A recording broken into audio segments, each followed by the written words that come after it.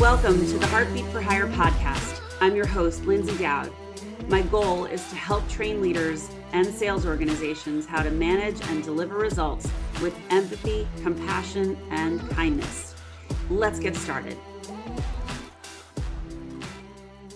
Greetings and welcome to this episode of Heartbeat for Hire. If you've been listening for a while, you know we've got great guests, and today is no exception. So I want to welcome Andrew Phelps to the stage. And Andrew is the co-founder and CEO of Incentive Pilot, an enterprise gamification and incentive platform responsible for over $200 million in new revenue in 2021. And he is an award-winning entrepreneur. He was named one of Arizona Republic's 35 entrepreneurs under 35 list for good reason. He is a House of Genius Phoenix participant, Seed Spot Content Matter Expert of the Year, and regularly asked to speak about design and entrepreneurship.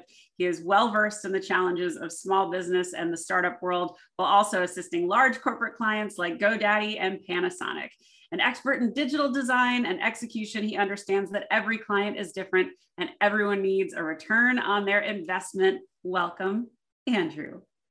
Thank you so much for having me, Lindsay. I'm happy to be here. I'm thrilled you're here. So for those of you that didn't understand what I just said, what Andrew does is he teaches companies how to play games, sort of. And I'd love you to share a little more about that. So can you just tell me why gamification? How did you land on this? And give us a little bit of your background of how you got to this. Absolutely. So I started as a graphic designer back about 10 years ago and quickly got involved in user experience design or UX design. And for the last 10 years, been working on building software with companies of all sizes. And along the way, we learned a lot of things about product and design. And we saw some opportunity to put those skills to good use in the enterprise sales world. So at corporations with sales forces in the thousands or tens of thousands, along with companies that sell through channel partners with teams of tens of thousands, there's a lot of competition for the attention of the sales reps. And we started designing programs that use little video games to get attention. And there's a ton of amazing research that talks all about the deep reasons gamification works, and we can talk about that as deep as we want today. I do. But there's also a really simple games provide a very simple way to get attention on the things that you want attention on. And so when you take something that's a little bit fun, like a 1-minute game of Flappy Bird or Space Invaders, and you tie in what you're trying to accomplish with your sales team at a scale of thousands or tens of thousands of people, you can really drive incredible results. So Incentive Pilot is a platform that lets marketers and sales enablement people and sales leaders, move the needle at scale by attaching their initiatives to fun games that people play. So I love games. I love word games. I love card games. I love journey games, all those kinds of things. I always have. And board games, you name it, this is totally my bag. But as a sales leader, this was something that always appealed to me. And it appealed to me when I was an individual contributor. I love the competition and the spirit of it all. And you've got some pretty tremendous results from what you've been doing. I mean, I said the 200 million, but can you elaborate a little more? Yeah, absolutely. So that 200 million number is just for the programs that we have reliable numbers for. Getting, this aggregated data from the big companies that we work with is very difficult. So that's actually just from 2 programs we ran last year, but by their own reporting, the engagement of the programs we ran, generated over $200 million in new revenue. So these are big technology companies that are selling technology. And before they started using Incentive Pilot, they used to target numbers like 10 to 20% engagement. If we can get 10% of people to engage with this program and do this activity or perform do these trainings, then we can see an increase in revenue. Well, our gamified programs broke the 79% engagement mark. So what's typical engagement? Because I think it's really useful for people to understand why that's so significant. Yeah, before we got involved, the teams we were working with were targeting 10% engagement was considered a successful program. So, What a almost difference. 80, almost 8 times as much engagement, and the results are very clear in the numbers. And it's not rocket science. It's just about being able to get your message in front of your sellers. And like all of us, they don't like being spammed. So you have to give them not content they have to look at, but content they want to look at. And in our case, that's games. I mean, there's so many directions I want to go in this, but I mean, let's go into the science part about it a little bit and why games work so well. Well, I think you just shared, you love games. I think that's the simplest way to put it. People love games. I think at its core, context matters a lot, right? One of the reasons that very simple and doofy games work at work is that, especially at these big companies, it's totally out of the norm. So if you're, as the average salesperson, you're getting over 100 emails a day, you're working a bunch of deals, and you're pulled into a lot of meetings that you probably don't want to be a part of or might be a waste of your time. And so there is the kind of normal factors that make playing a game fun. Everyone likes to play. Everybody, or many people, have fun with, friendly competition. But it's also the context of where we're doing it. If I have a bunch of emails I don't want to look at, and then I see I get to play a minute on what we call tapped flap, which is like Flappy Bird, or hey, you got a new card for your poker hand because of the stuff you did yesterday, it takes me out of work mode and puts me in a play mode for a minute. And I think that's really the power of games, is the switching of the two modes, right? We all do things on autopilot. It's actually the way our brain works. You have sort of a very conscious, attentive mode, and you have a more passive mode. We've all been in the car driving a long way, and then you've gone for miles and you realize like you don't even remember the last 10 minutes of the drive. And that's really, it's actually a good thing, right? If you had to think consciously about everything you were doing, it would be exhausting. Your brain would use a lot of energy, and it's not helpful. So at work, most of us are in that autopilot mode most of the time. And that's actually a good thing. The problem is when it becomes 100% of the time, or a critically high level of the time. Games are a great tool to get us back into that attentive present state where we're open to new information, open to learning new things, and connecting with our peers as people, not as coworkers. Because the longer you are at a company, the more you work with a team, the more you look at them through the professional lens, right? And games are a great way to have that relationship seen in a different context, lets you connect about different things, and lets you talk about different things. Because I think just shifting from work mode to play mode kind of opens us up to learning new things about one another.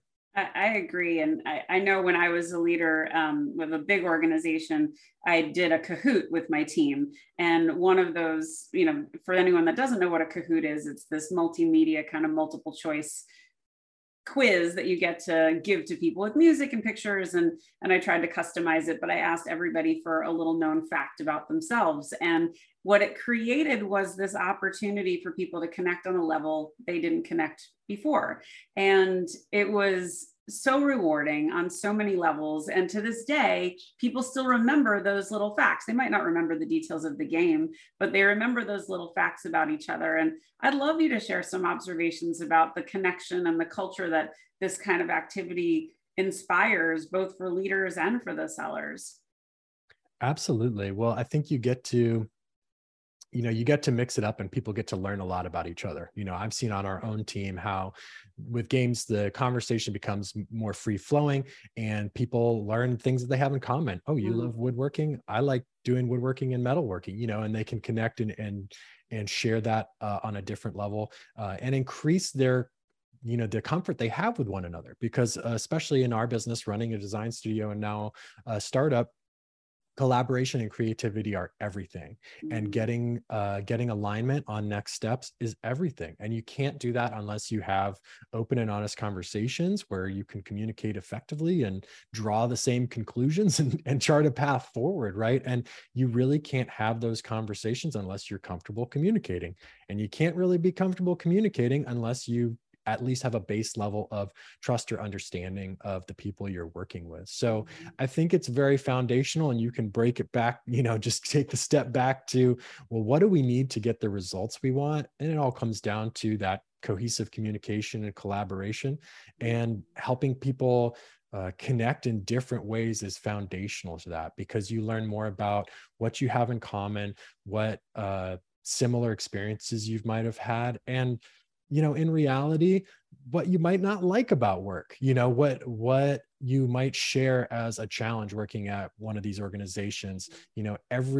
Every job is work, and even if you operate in a great culture, there are still things that suck. There are still challenges, and connecting on those things is an important piece of building that team trust.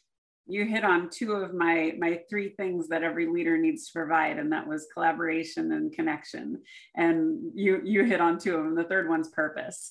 But I think, to me, this inspires fun. And you also hit on, you're in your job like 70% of your life, and people need fun. You need to enjoy the people you're with. You need to enjoy the experience. Otherwise, it's just a job and it's not meaningful, and they're not going to step up and rise above. And I feel like so many leaders forget how important fun is. And I love that about you. So tell me, I know you've done a couple of these games before. I think you did a whodunit game. You want to explain what that was? Because you did that on LinkedIn, right? Yeah, so Whodunit was actually one of our first games that we were able to run with a big enterprise customer. It's a ripoff of Clue. So for every sales activity you do, you get to earn clues to solve a case. And then at the end of the game, the more activities you've done, the more clues you've collected. So you have a better chance of solving the mystery. And whoever solves the mystery wins, or whoever solves the mystery is entered to win, however you kind of want to run it. But again, it goes back to that idea of touch points, right? Before we got involved with these programs, sellers would be notified by email or over Microsoft Teams, or maybe it's mentioned in the meeting, but it's always like one little tiny thing on a bullet point list of 30 things that comes in an email that no one reads. And, they're wondering like, why aren't we getting the results we want? And the reality is that, we know in sales and marketing, we need at least 7 touch points to actually absorb information and understand what's going on. And so your sellers with new initiatives are exactly the same way. And so you can spam them, you can hit them up with the same message, the same bulleted list 100 times, but it has to be content they want to look at. And they need those 7 touch points or more, right? And so a game like Whodunit or the poker game, or any of our daily play games, they let you have that touch point. Because if you've done something and it's, hey, Andrew, come look at your clues. I come in, I look at my clues, I'm reminded of the stuff I have to do. And so you're building this pattern of getting the information you want in front of them, but in a way that they want to see. And is it a magic bullet? Is anyone like having some amazing time at work because they're earning clues for a stupid mystery? No, but it's enough to make it interesting and get your information in front of them. And it brings a little joy to your day. Exactly. And it's unexpected, right? It's unexpected, and it's blatantly for fun. It's not about a trick. It's not about, hey, if you do your job, you earn these points. And then, it's not designed to trick people into think they're playing. It's just a game that you can layer on top and have a little bit more fun. And, that's really one of my core principles, is that a little bit can go a long way. And I think so many of us are resistant to trying anything because we think it has to be some huge change to get huge results. And it's not true. The biggest leaps in innovation are small steps, or started as small steps. And so if you can make these little adjustments, like just having some fun along with the new initiative, I mean, the results speak for themselves. And it's not rocket science. It's a game of Clue. And so the leaders that sign on with you, I mean, this has got to be a good look for them. It's interesting. The results are a good look. We get a lot of feedback like, oh, my higher ups are taking attention, or starting to notice the results we're getting. And that's a lot of fun. But there are a lot of barriers we still have to break through when it comes to gamification, especially at the enterprise scale. I think it's something that's not really well understood. I think it was a buzzword for a long time. I think it's been done poorly many times, many places. So there's some interesting storytelling challenges we have that I don't feel like I've mastered yet, but the proof is in the pudding. So we just got to keep replicating these results. But to your point, the managers who are achieving these goals, they're doubling down on gamification for the next round, and we're having so much fun kind of pushing the envelope and seeing what we can do with them. Well, you had a recent, I think it's on your website, and it's also certainly on your LinkedIn profile, of the story of Claire and the success that she had with you guys. And it was pretty amazing. I mean, and she was describing like the before and the after. Can you talk a little bit about that success story? Yeah, absolutely. So that was the whodunit game you mentioned, and that was a very short program. So many of these enterprise programs are like a quarter long or many weeks long. This was a very short program, only 3 weeks, but it was that 3 weeks that people played the whodunit game, and we saw the engagement go from less than 10% to almost 80%, and the difference between of the revenue generated by in the category defined by the program between the people who played the game and who didn't play the game was $69 million. So $69 million in 3 weeks playing Clue. And, it's not only is it a ripoff of Clue, but it's like the dumbest ripoff you can imagine, because it's not a murder. That's a little dark. It's who made the mess in the mansion. So you have to choose, a ripoff character like Miss Crimson or Commander Condiment.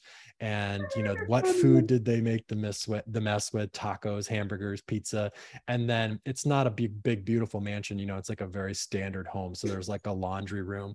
There's a, there's a small half bath. So it's just having fun with the whole thing, and being very aware of how stupid it is. But hey, in this case, stupid works.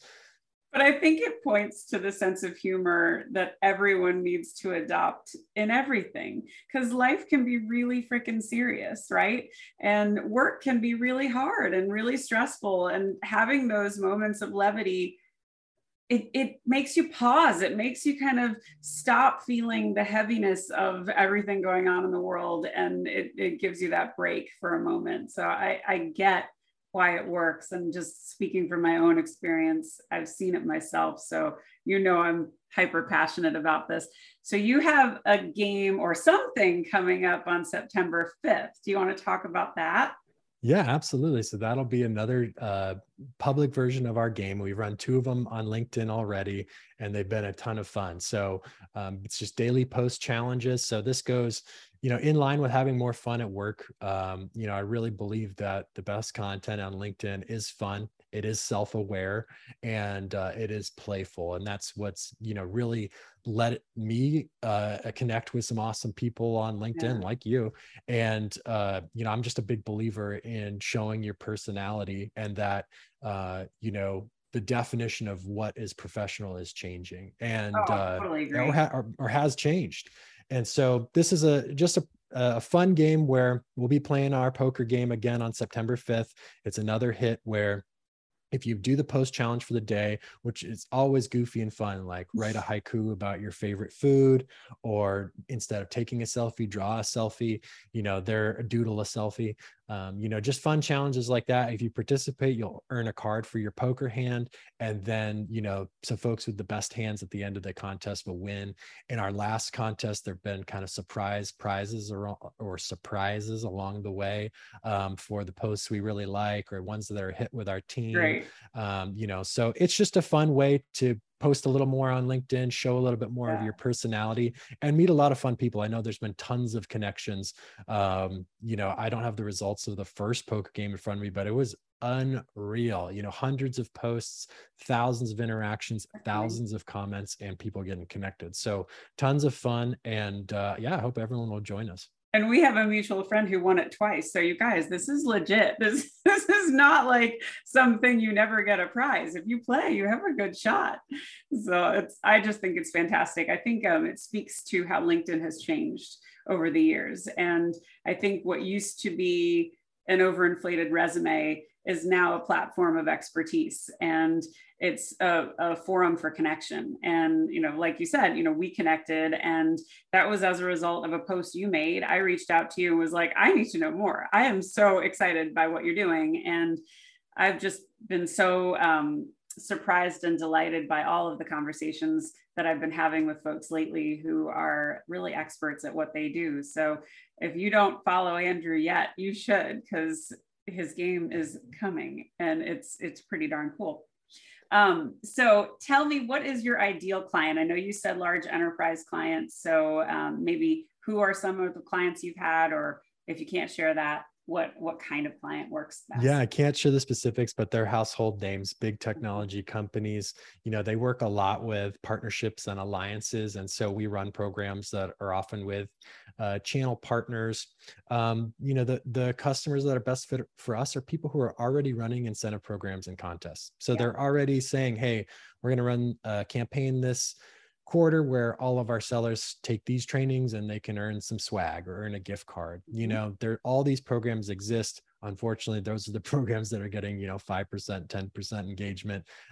So if you're running these programs and you're seeing engagement in that zone, our usual engagement's between 60 and 80%. So anybody who's running these programs and wants to run them better is a great fit for us. And, we didn't start with games. The engagement stuff came later. We really started building the tools for the managers to run these programs because we saw how hard it was to run programs with hundreds or thousands of sellers.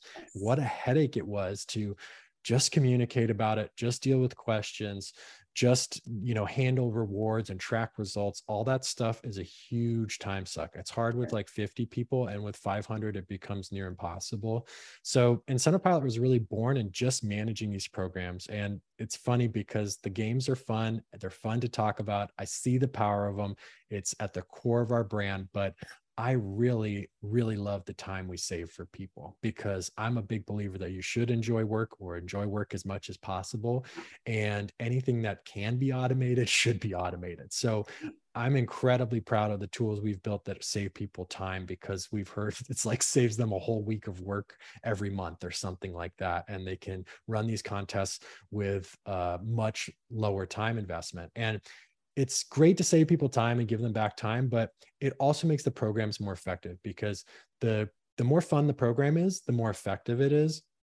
And you can't really make a fun program unless you're having fun yourself, right? If it's a drag for you, it's not going to be a drag for everybody else. It's going to be a drag for everyone. Right. And so I'm a big believer that if you make something easier, if you lower the barrier to entry, you can, much more easily bring the right energy. And that's what we see at Incentive Pilot is helping people save the time. If it's easy to do, they do it more. If they do it more, it's more fun. And, everybody wins in the end. I think Claire talks about the amount of work she had to do for this. And I was listening to her and I was expecting her to be like, well, we had to get approval. We had to talk to this person. It took us about 4 weeks. That wasn't the case at all, right? It was like very light lifting.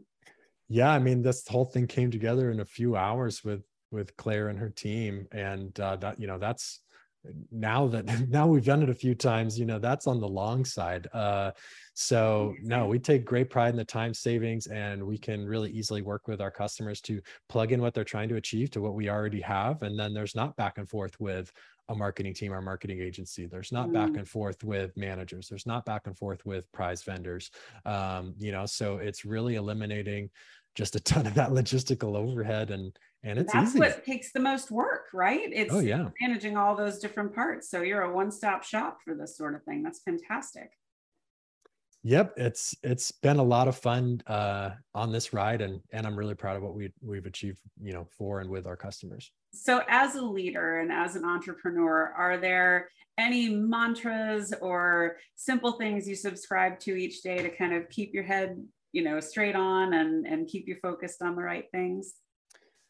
Yeah, absolutely. I mean, I think jumping right back to the past conversation or comment is, bringing the right energy, I know it's my responsibility to bring a good, positive, but realistic energy to the table, every day, every meeting. And if I can't do that, I need to reset or be honest about it with the team, or, whatever, but understanding that's a responsibility. So taking care of myself so I can bring that energy, and having the perspective, right? Lucky enough to be building something that's a ton of fun.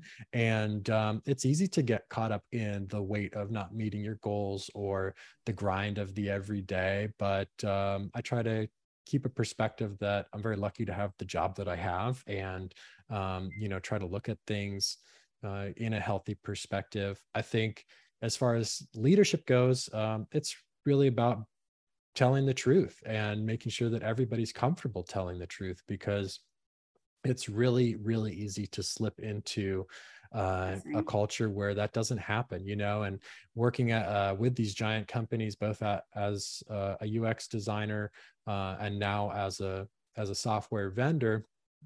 You get into meetings with 10, 20, 30 people, and you can feel the tension in the air.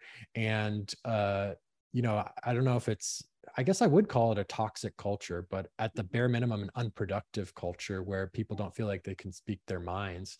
And, I've been in a few situations where it became very clear that I was going to be the only person telling the truth on the call, and having the courage to do that, I think, is so important.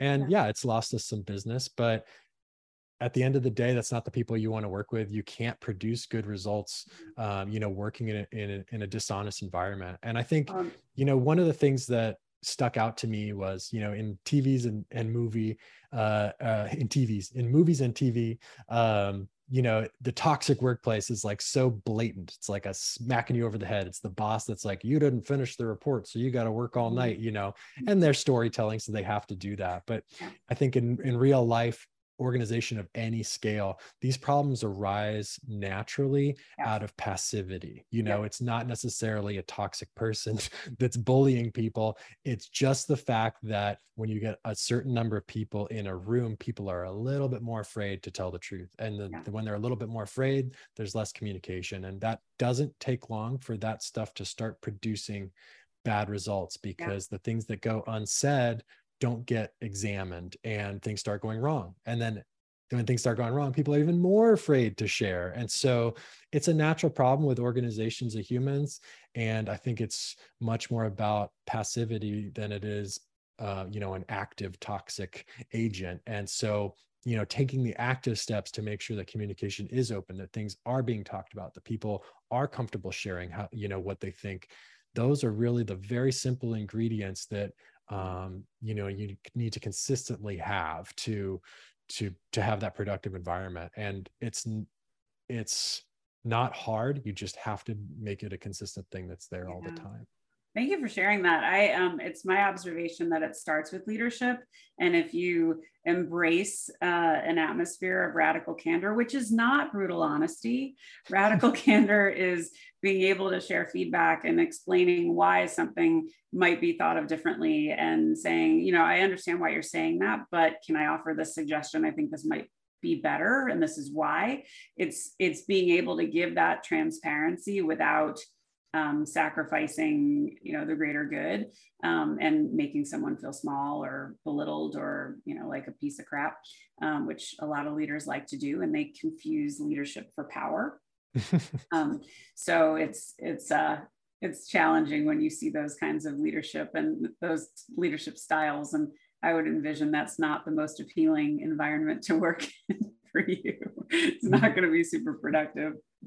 Absolutely not. And I think, what leaders, a lesson I learned very early on working with, some of our first employees is like, I don't have all the answers. And most of the time they have better ideas. And so, understanding how you can implement both ideas and see what works, or I agree, just compromise and understand that everything is an experiment, especially in the design world, in the marketing world, in the startup world, everything is an experiment. No one knows what's going to happen. And, having an honest conversation about that being the reality. The other interesting thing, I was talking about this with Tim Parkin on my podcast just the other day, but there's this weird phenomena where at the bigger the organization, the more people feel like their opinion is like tied to their identity, or they have to die on a sword for it. And, I'm not sure where that comes from. I've been thinking about that one for a week straight since I had this conversation, but you can have ideas and you can share your thoughts without having to defend them to the death. And Right. you can say, I don't know, but this is how I see it. Or my intuition is telling me this, I'm not sure why. And you can have very open conversations without anybody's identity, position, or, anything serious at stake. Yeah. If you're in an environment where ideas aren't appreciated and best practices are not encouraged, like creating best practices are not encouraged, you're going to have a hard time sharing those ideas and being able to stand on your feet and be like, hey guys, I have a better way, because you're probably worried about the backlash. But if you've got a leader that's going to say something along the lines of, guys, I don't have all the answers, and I'm looking to you because you're in the trenches and I want to hear your thoughts. I mean, every time I did that, my team was excited and they were like, great, I have an idea. I want to try this. And let's learn from our failures and let's honor the failures and let's say, okay, why didn't it work? What's the parts that did? Let's keep that. Let's hone that. Let's figure out a way to magnify it and make it better. But I think the whole like, no, your ideas aren't welcome because I've been doing this for 10 years or I've been doing this for 20 years. Okay. When was the last time you took a class? When was the last time you played a game? Like, when was the last time you honed your own skills? Because everything around you has evolved. So Exactly. You and I could chat about that for a while, I'm sure. And now more than ever too, right? I mean, 50 years ago, 10 years of experience meant more because the world stayed the same longer, right? And so you could be more confident that you were right in those situations, but the world is changing fast, and 10 years of experience is a wonderful thing to have, but it's also not the guarantee it was even 50 years ago.